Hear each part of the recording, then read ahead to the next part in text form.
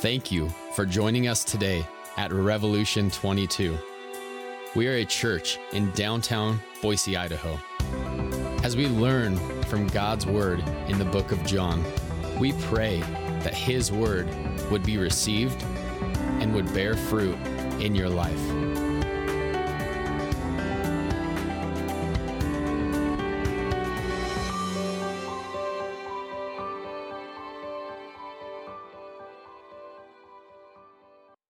John 5:19-30.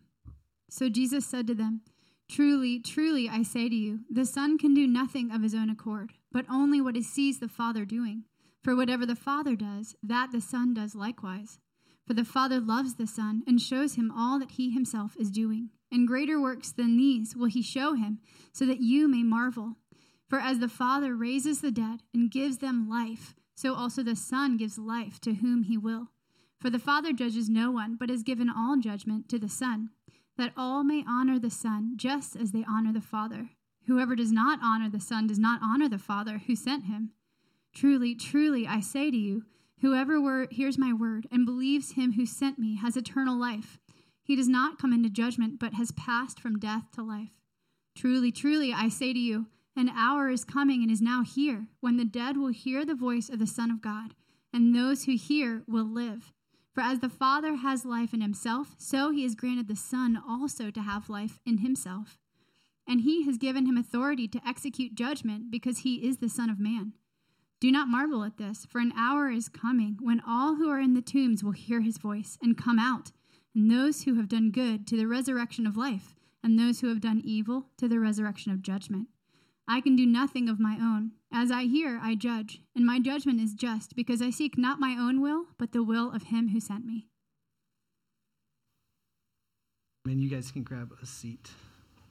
This is a really fun section of Scripture, because it's one of those ones when you're preparing, like if you have any Baptists in you, you're going to really appreciate this, because this text just kind of runs down with points. It's like it just kind of gives it to you. Like, here's your sermon outline, and here's what we're going to talk about. So this is a really, really interesting kind of section of Scripture where Jesus starts claiming the things that the Apostle John has already proclaimed of him in chapter 1. So he's going to start making the claims that they're at. And this is one of the hardest aspects, I think, for us to kind of come to a practical working out in our heads and our hearts. And I think those that maybe are outside the Christian faith, it's difficult for them as well, because you have to deal with this idea and how to reconcile this idea that Jesus is equal to God, yet still submitted to God. And that's, if you look at kind of the relationships that we have, and the closest thing that we can see is we see in Ephesians, it says, be mutually submitted to one another out of reverence for Christ. I feel like I'm a little hot. Can we pull me down just a little bit? Sorry, I feel like I'm going to pop. Sorry. And in all those things, we see that we're supposed to be mutually submitted to one another. But this idea, and that we are equal, but this idea of having one that is like fully above, yet still equal and submitted, is something that's really hard for us to reconcile between God and Jesus. I don't really see anyone I'm with as them being God. That's not what we're talking about there. So it's hard for us to kind of figure out a kind of a practical working out of this. And really, this is the section that Jesus kind of claims in this chapter. He leads us to a thinking that has nothing really to do with ethics, but everything to do with kind of proper theology. And so this text, although the proper theology will bring out the ethics and how we are to morally live in truth and in line with the Scripture, this is just kind of a really kind of outline. Here's some heady stuff. Here's some theology, and help us understand. And it's really kind of laid out. If you look at the way the text is laid out, he just heals the man at Bethesda. We talked about that last week, and there's opposition. This is kind of the first outward direct opposition that comes from the religious leaders to Jesus. This text changes from like a dialogue to a monologue. And Jesus just kind of lays out his case. It's almost like he's on trial. And so he's standing there and saying, well, let me state my case before you. And let me show you why what I did on the Sabbath was okay to be done. He started it last week. We talked about, he says, my Father's working and therefore I am working. And the religious leaders are upset because they're like, well, he just made himself equal to God. And this is where kind of all right, jury, sit down, judge. Okay, let's have this conversation. And Jesus just dives in. And it just kind of works through it this way. Jesus kind of puts himself on the stand and states his case. And in this text, you see the word for, or if you're, depending upon which version you're using, because or moreover. And there are basically 4 fors that he uses that are kind of, hey, this is what I made the claim. This is why I said what I said. And let me show you how that happens. Each one has it. It starts with a truly, truly, or amen, amen. We've talked about this a few times, but it introduces kind of an emphatic, unarguable declaration. Is what Jesus is doing here. This is what I'm saying is true. You need to hear this. Pay attention. Everything is true. The double meaning, kind of the 4 statements introduced by the Greek connecting for is giving us the example as to why he can make these claims, why he's doing these things. So you basically get this long kind of section of here's how I want you to see that Jesus is equal to God, but yet still fully man, and here's the ways why. So he kind of works it there. So the first 4 is in verse 19. It reminds us that the Father is the model for the Son's activity. This is what he says. In verse 19, he says, look, truly, truly, I say to you, the Son can do nothing of his own accord, but only what he sees the Father doing. For whatever the Father does, the Son does likewise. Jesus explained that his work was a perfect reflection of the work of God. What I'm doing is exactly in line, exactly what the Father is doing. The reason why I cured the one man in Bethesda, because that was the Father's will. Everything I'm doing is a perfect copy of him. Some scholars want to make this kind of an analogy or some kind of thing where the son is raised, the carpenter is raised up, but really that doesn't equal the way it is, because what Jesus is saying here is he's saying, I'm a perfect reflection. I'm not some kind of like son that's trying to work up to being as good at the trade as my Father. I am a perfect reflection of everything that he is. I do nothing independently. He was and is fully submitted to the Father's will. And the submission of Jesus comes by choice, not coercion. So Jesus here is saying, it's interesting, they come and attack him, say he's made himself equal to God, and the first kind of defense he lays out is, but I'm fully submitted to God. They're saying, you just claimed equality with God. He's saying, no, I do nothing apart from the Father. Everything the Father does, I do. Everything I do is perfectly aligned in submission to the Father, to his will. One scholar says it this way. He says, the principal thrust of verse 19 is that whatever making himself equal with God might mean, for Jesus, it does not mean complete or even partial independence from the Father. The truth is that the Son can do nothing by himself, or better, on his own initiative or from himself. Though he is the unique Son of God and may truly be called God and take to himself divine titles and, as in this context, divine rights, yet he is always submissive to the Father. Not only does the Son always do what pleases the Father, but he can do only what he sees the Father is doing. And this isn't reciprocal. It's not that the Father is doing it's Jesus to the Father, yet they're equal. And this is why you and I and all of us struggle, and many people in the world struggle, like, wait, Jesus is fully man and equal with God? This is the claim he says. And the second reason, the second 4 that he comes, identifies the basis of the Son's dependence. Like, what's the basis for him doing this? He goes in, he says in verse 20, for the Father loves the Son and shows him all that he himself is doing, and greater works than these will be shown to him so that you may marvel. The love of the Father for the Son is displayed in his continuous disclosure to giving Jesus the will of the Father. The basis with which Jesus is operating perfectly under submission to God is because God loves the Son. It's based on his love. He's not apart from it. He's saying that the love of the Son for the Father is displayed in his perfect obedience. So what's interesting about this is if Jesus is only doing the will of the Father, but the Father isn't doing the will of the Son, but God's perfect love for the Son is reciprocal in the Son's perfect love for God, except they're displayed differently. The love that God has for the Son is continuing disclosure to him, giving him his will. The love that the Son has for the Father is complete obedience to him. This is why John says if we want to love God, we need to obey his commands. Jesus says, you want to remain in my love, abide in my love, well, then obey my commands, just as I obey my Father's commands. The love is what's compelling Jesus to do this. The love is doing this. Now, in this situation, in this context, it's really important for us to hear how the first century would have heard this. They're hearing something that is radically transformative to their religion and their outworking, because for them, they had to keep these religious festivals. They had to keep these things to remain in the love. And Jesus is saying, no, hold on a second. I'm doing these things because I'm loved. I'm doing these things because I'm loved. It's a big difference if you're trying to earn love or you're just operating within the love you have. And so Jesus says this is the basis. One scholar says that the love of the Father for the Son is one of the foundational building blocks of Christian theology. Some theories of atonement tend to minimize the pervading love of God when seeking to explain the reason for the death of Jesus. How could God love Jesus if he dies? How could he do that? For John, no theory of the atonement would be adequate that would treat lightly the love of God for the Son in dealing with the wrath of God. Failure to account satisfactorily for God's love for the Son can greatly damage our theological understanding of God's love for the people of the world. Inherent in the love of the Father is the desire of the Father to reveal the Son all the activity of God. Verse 20, the Greek word show that shows up twice is John's way of indicating the intimate relationship between the Father and the Son. Jesus received direct insight from the Father and acted in accordance with the Father's will. The actions of Jesus, therefore, were the actions of the Father because in Jesus, the Father was in fact acting. One of the great heresies among Christians is to split Jesus from God in such a way that somehow God does not participate in the work and death of Jesus Christ. His love is displayed perfectly on Jesus. Everything that Jesus did, even to the cross, was in perfect submission and obedience to God's will. He does nothing apart from it. And so this is how Jesus can make these claims, because he's resting in the love that God has for him. And he's showing the love that he has for God by submitting obediently, perfectly to everything that God wants. So when we see Jesus act in something, it's like it doesn't make sense. The one thing we can know for certain is that it's perfectly aligned to God's will. He's never one step ahead or behind or delayed. He is perfectly set inside the will of God.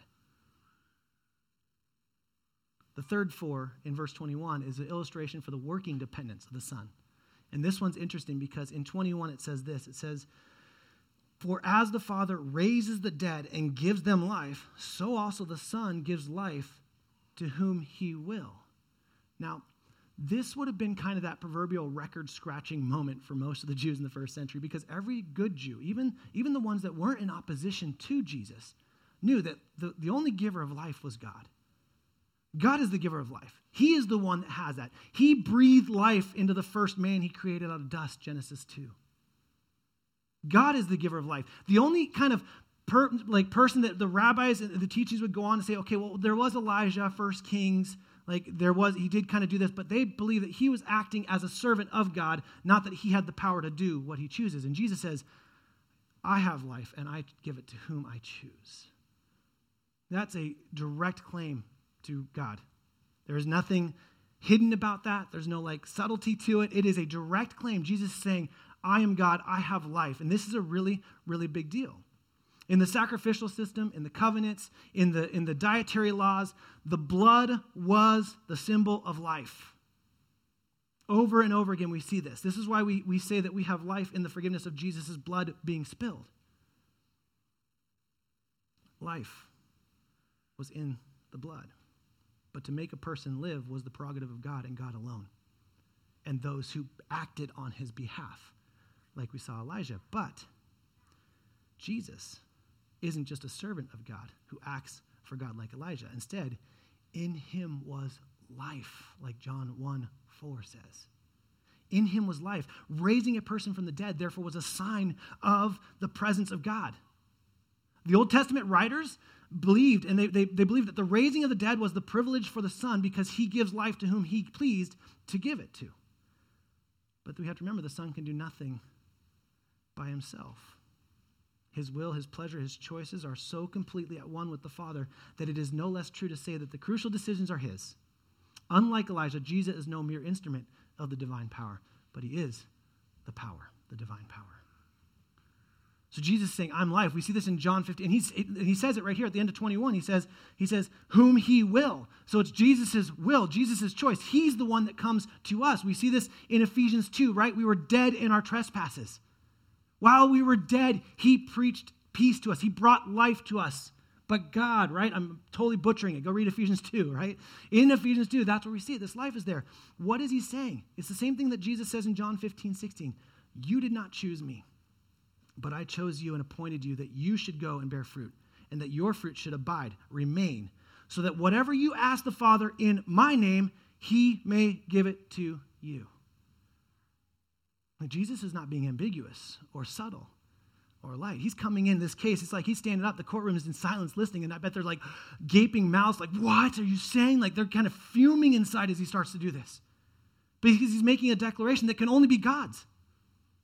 The rabbis went on to teach that there were three things that were God's: life in the womb, death, and I can't remember what the third one was, but it's not that important. But either way, the point is that all of those things, they believed wholeheartedly that there were things that were only God's to do, and Jesus is taking claim of all of them, saying, I'm doing them. He goes on. As if that wasn't enough, he goes to the fourth four, which moves the focus of the attention to the implications of the Son's dependence. See, verse 22 says it this way. It says, for the Father judges no one, but has given all judgment to the Son. Now, this is a scary one because what he's doing is he's forcing every single person that's hearing that today and those that were hearing it back then to make a decision. If all of a sudden judgment now has been given to the Son and the Son is standing in front of him, then the way I interact with the Son is a really important fact of my life. So you have to decide in that moment, are you going to believe Jesus is who he says he is and all these things are true of him, that this is where it is, or are you not? Because if you're wrong, just know that he's making the claim that God has given him the right to judge. The word judge is used, it's kind of unclear the way it's used in John. It's used all different ways. We see it in 3:18 that Jesus did not send to condemn the world. That's where it is a negative sense, but here it's an impartial valuation, but then in verse 24, it comes back to condemn. So judging can be not only just the judging the fruit, but also a condemnation judge. It's used both ways for Jesus. And in this text, we see it in 22 one way and 24 the other way. And so he's saying he has the right to judge two things. One is your life today, and ultimately what he'll get to after you're dead. The judgment will be his. And all the scriptures teach that he is judge. He did not come to condemn, to judge the world, but he came in salvation. But yet he is the one who will do the condemnation at the end. In him, it's there. The meaning of judge varies slightly, but ultimately here it's done this way. Jesus insists that the office of judge, whether in the present or at the last day, has been entrusted to him. What's interesting, hear this on this. He says that life, I give life like God gives life. But God has abdicated his responsibility of judge to me. So life is in God, life is in me, but I am the one who will judge. This is a big thing to understand. And this is one of those moments where I picture people standing up and running from the conversation, throwing tomatoes at him. If this was a courtroom, everyone yelling and the judge having, hold on. Because what he's saying now is he's saying that they have to deal with him. They don't get, not only is a life through him, but like the judgment of what their actions will be through him. And for them, their judgment was based on the religious systems that they held. And if they did these right, then they'd be okay. And Jesus is saying, no, you want life, it's through me. And you want to know where you're going to be judged, it's through me. This is the statement he's making over and over again. This does not mean that Jesus will exercise his judgment independently from the Father. For even the judgment he exercises is a reflection of consistent determination to please the one who sent him. He is not operating outside of God, but God has given him this purpose. 23 and 24 kind of transition. Again, like I said, God just gave us this sermon outline, so it's fantastic. 23 and 24 transitions to what it means for Jesus to be God and submitted to God. Ultimately, he says right here, here it is, kind of reasserted, 23 and 24 say this. It says, that all may honor the Son just as they honor the Father. Whoever does not honor the Son does not honor the Father who sent him. Truly, truly, I say to you, whoever hears my words and believe him who sent me has eternal life. He does not come into judgment, but has passed from death to life. Now, if he hadn't offended everyone at this point yet, this was the kind of the nail in the coffin. There wasn't a single person in the Jewish religion that understood or didn't know the fact that all honor was only to go to God. We only honor God. To claim that honor should come to anything else would put you in form of idolatry, which is a sin and we cannot do. So Jesus says now, he says, no. The reason why I'm the judge, these things are happening, I give life, is because God wants me to be honored. And if you don't honor me, you're not honoring the Father. This would have been so offensive to every single person there. The clear unity of the Father and the Son is forcefully indicated here by the fact that failure to give proper honor to Jesus is to fail to give honor to God. Which again, they had to answer, wait. Now not only are you saying you're the judge, but I can't honor God by my religious systems unless I honor this man he sent. This doesn't make sense. But Apostle Paul says it this way in Philippians 2:9-11. Therefore God has highly exalted him, speaking of Jesus, and bestowed on him the name that is above every name, so that at the name of Jesus every knee should bow in heaven and on earth and under the earth, and every tongue confess that Jesus Christ is Lord, to the glory of God the Father. Because of Jesus' unique relationship, when God declares, I am the Lord, that is my name, I will not give my glory to anyone, like he says in Isaiah 42 and 48, it's not compromised or diminished when divine honors are crowned to the Son. This is the most direct claim he can make. Because God has said, my honor should go to no one. So the only one that it would make sense for honor to go to is that who is equal, who is God. To give honor to any man in place would be wrong. To give honor the way it's deserved to God, adoration to God can be done to Jesus. And now Jesus is saying, if you don't do it to me, you're not doing it to the Father. And he says the way you do it is by hearing and believing. Hearing the voice of Jesus. Hearing me speak. And it's interesting, he goes into this end times theology section here of hearing his voice and the grave, and we'll get there right now. But he ultimately is saying, I'm the one that you need to believe in. Hear my voice in this life, and you will pass from death into life. And then you'll hear my voice again in the resurrection. And that's essentially what he's doing here. He's making all kinds of claims. He's laying it all out right here. Like we could literally just end this book right here and be like, okay, we know it. We're good to go. Move on. Verses 25 through 29, he starts it with talking about the dead here. He says, truly, truly, I say to you, an hour is coming and is now here. So the here, but not yet, when the dead will hear the voice of the Son of God, and those who hear will live. Dead is dead bodies. This is that Ephesians 2 I'm talking about. Hearing the voice of Jesus. Hearing is believing in him. You are brought to life. You were dead, and now you're alive. You were crucified with Christ, and now you're risen with Christ. You were dead and alive. It's spiritual life. But he goes on and talks about not just dead bodies, but the physical aspect of bodies. And that's what he says at the end of this. When he comes out and says, and verse 29, and come out, those who have done, do not marvel at this, for an hour is coming when all who are in the tombs will hear his voice, and come out, and those who have done good to the resurrection of life, and those who have done evil to the resurrection of judgment. So Jesus is saying, look, not only am I going to speak and breathe life into people that are walking around spiritually dead, but I'm going to bring life into the resurrection, both for the good and for the evil. Now, what is he saying here? He's not saying that it is because you have to work out your faith kind of works-based. He's saying something drastically different here. Let me show you this. He says in verse 26, the for is important because it explains how the Son can actually exercise this divine judgment. Verse 26 says this. It says, for the Father has life in himself, so he has granted the Son also to have life in himself.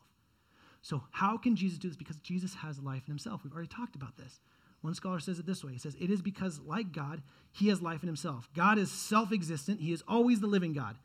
Mere human beings are derived creatures. Our life comes from God, and he can remove it as easily as he gave it to us. But to the Son, and the Son alone, God has imparted life in himself. This can't mean that the Son gained this prerogative only after the incarnation, because the beginning of the chapter, verses 1-4, says, in him was life.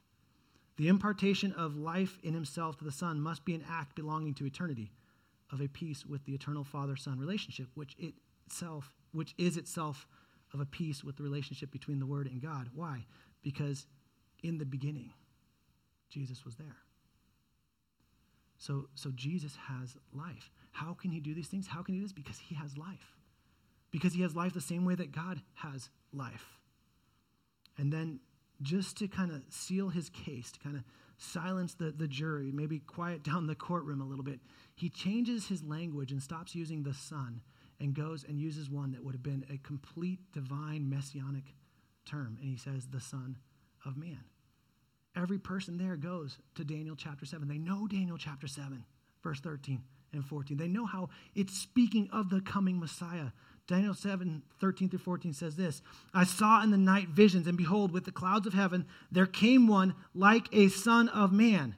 And he came to the Ancient of Days and was presented before him. And to him was given dominion and glory and a kingdom that all peoples, nations, and languages should serve him. His dominion is an everlasting dominion, which shall not pass away, and his kingdom one that shall not be destroyed. So Jesus is the Son of Man who receives the kingdom and its total dominion. By claiming the Son of Man, this term is used 15 times or 14 times in the Gospel of John, 80 times in all Gospels. It's one of Jesus' favorite terms for himself over and over again. And every time he said it, every good Jewish person would go, wait a minute, whoa, you're claiming the title that is the Messiah. The one that every single one of those people, they were upholding the festivals to remember God so that they wouldn't miss the coming of the Messiah, and yet they wanted to be opposed to him because they wouldn't deal with Jesus. They wanted to go around Jesus. And John has, inspired by God, made it absolutely clear. Life comes through Jesus and Jesus alone. You want to get to the Father, you have to go through Jesus. So then he says, how can I do this? How is life this way? Well, there are those that are going to be experiencing my voice in life from the spiritually dead to the spiritually alive. And then they will die, their death. And there will be a second coming, the resurrection. And at that moment, all will hear my voice. All dead, all those in the tombs will hear my voice. And they will raise to the resurrection of life, the resurrection of judgment.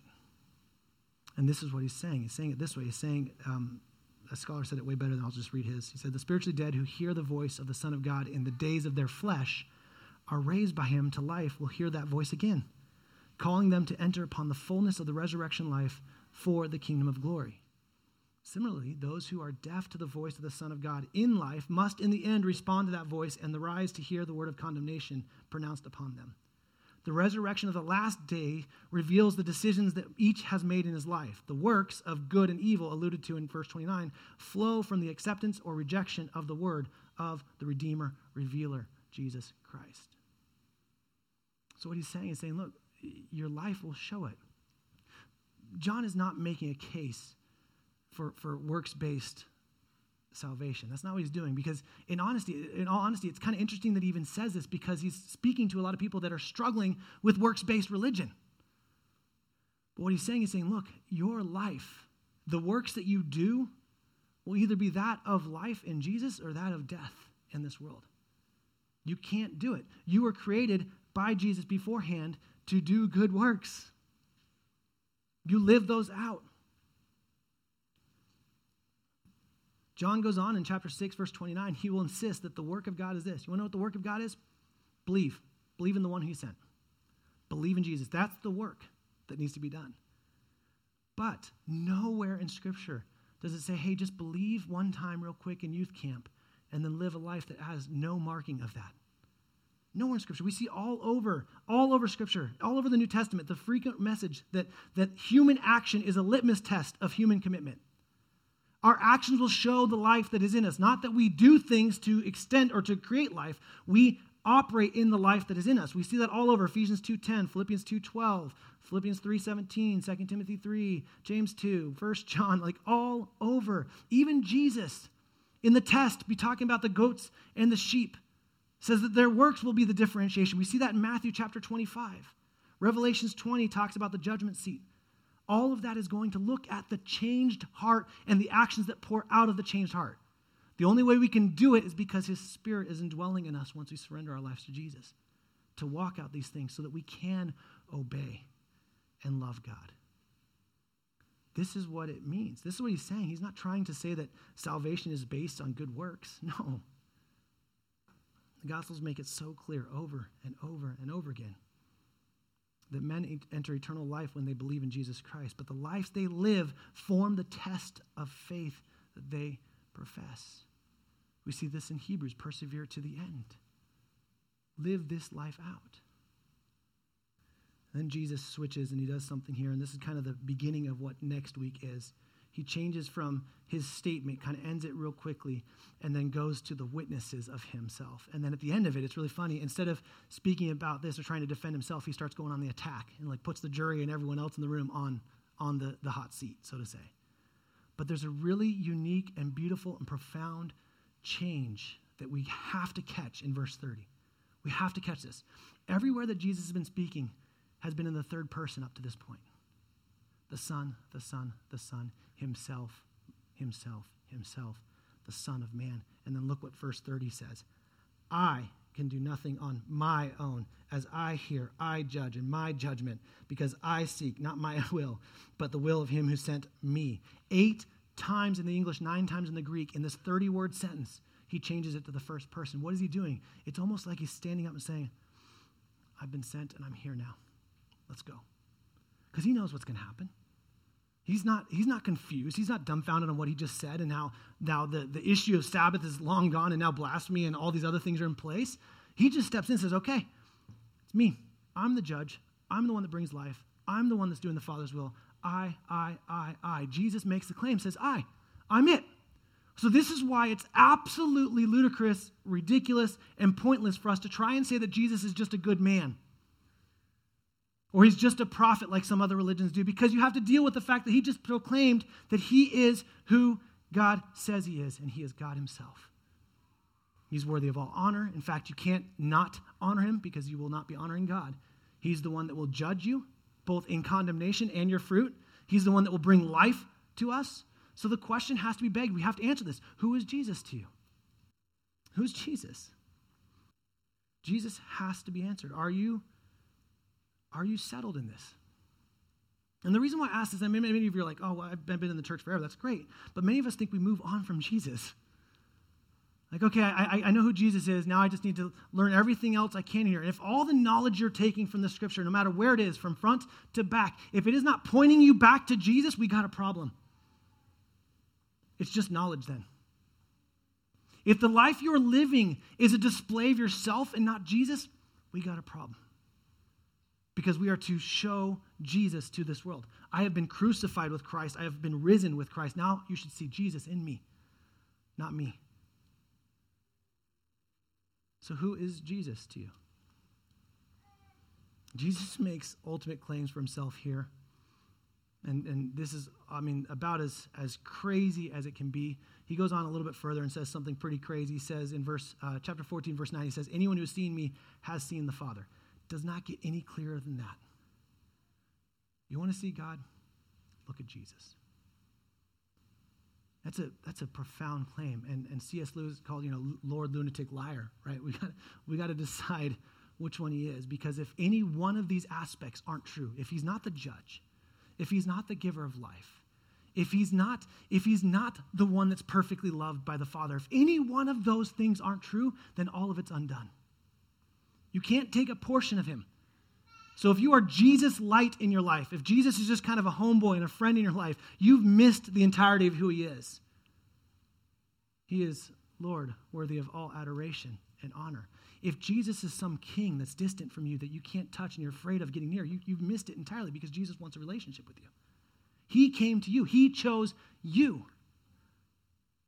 If you think you're here walking this life and doing these things and you just happen to make a choice to be here, no, if you don't believe in Jesus, he is pursuing you right now. Surrender your life to him. If you're missing peace, well, the peace that surpasses all understanding comes in Jesus Christ. If you're struggling to obey, well, remain in Jesus as he remains in the Father. If you're struggling to understand, well, all knowledge comes down from above. Pure and undefiled wisdom comes from above. It all centers on Jesus. So who is Jesus to you? See, good deeds, the way that I live my life, the way that you live our life, reveals the presence or absence of salvation, but does not produce it.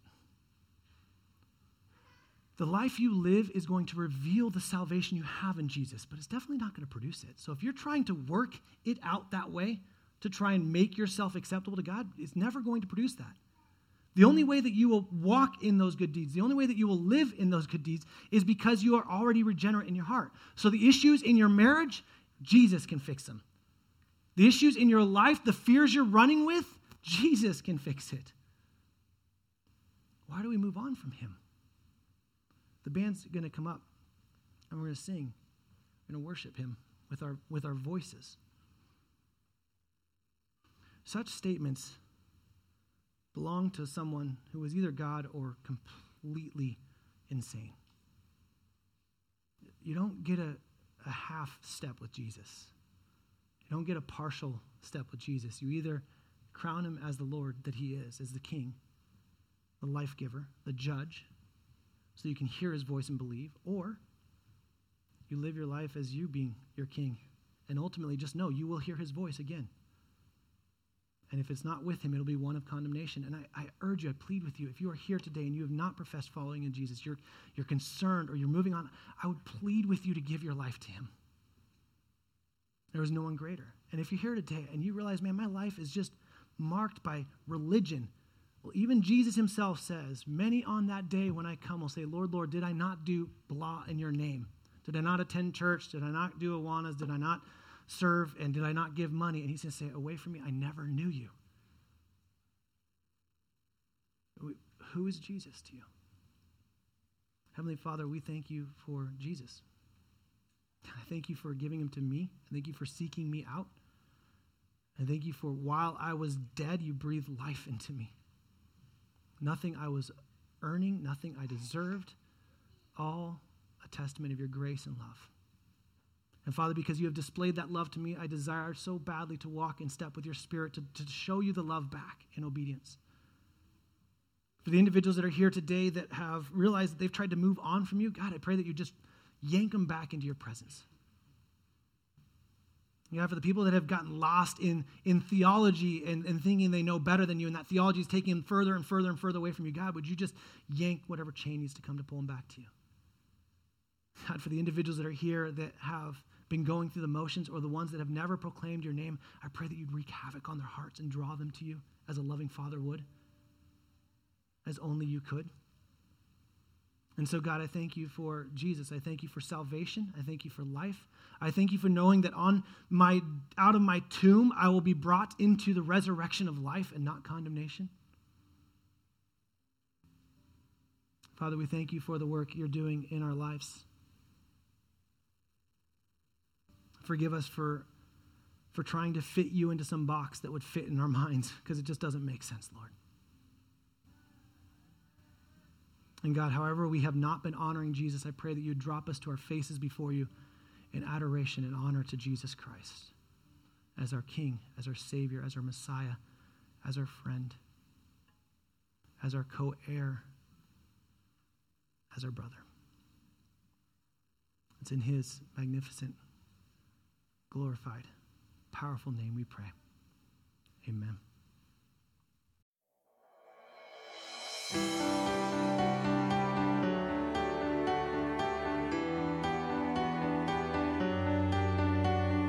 Thank you for listening to our podcast. We hope it was a blessing to you. Please visit revolution22.org to find out more information about our church. We remind you to continue to value community.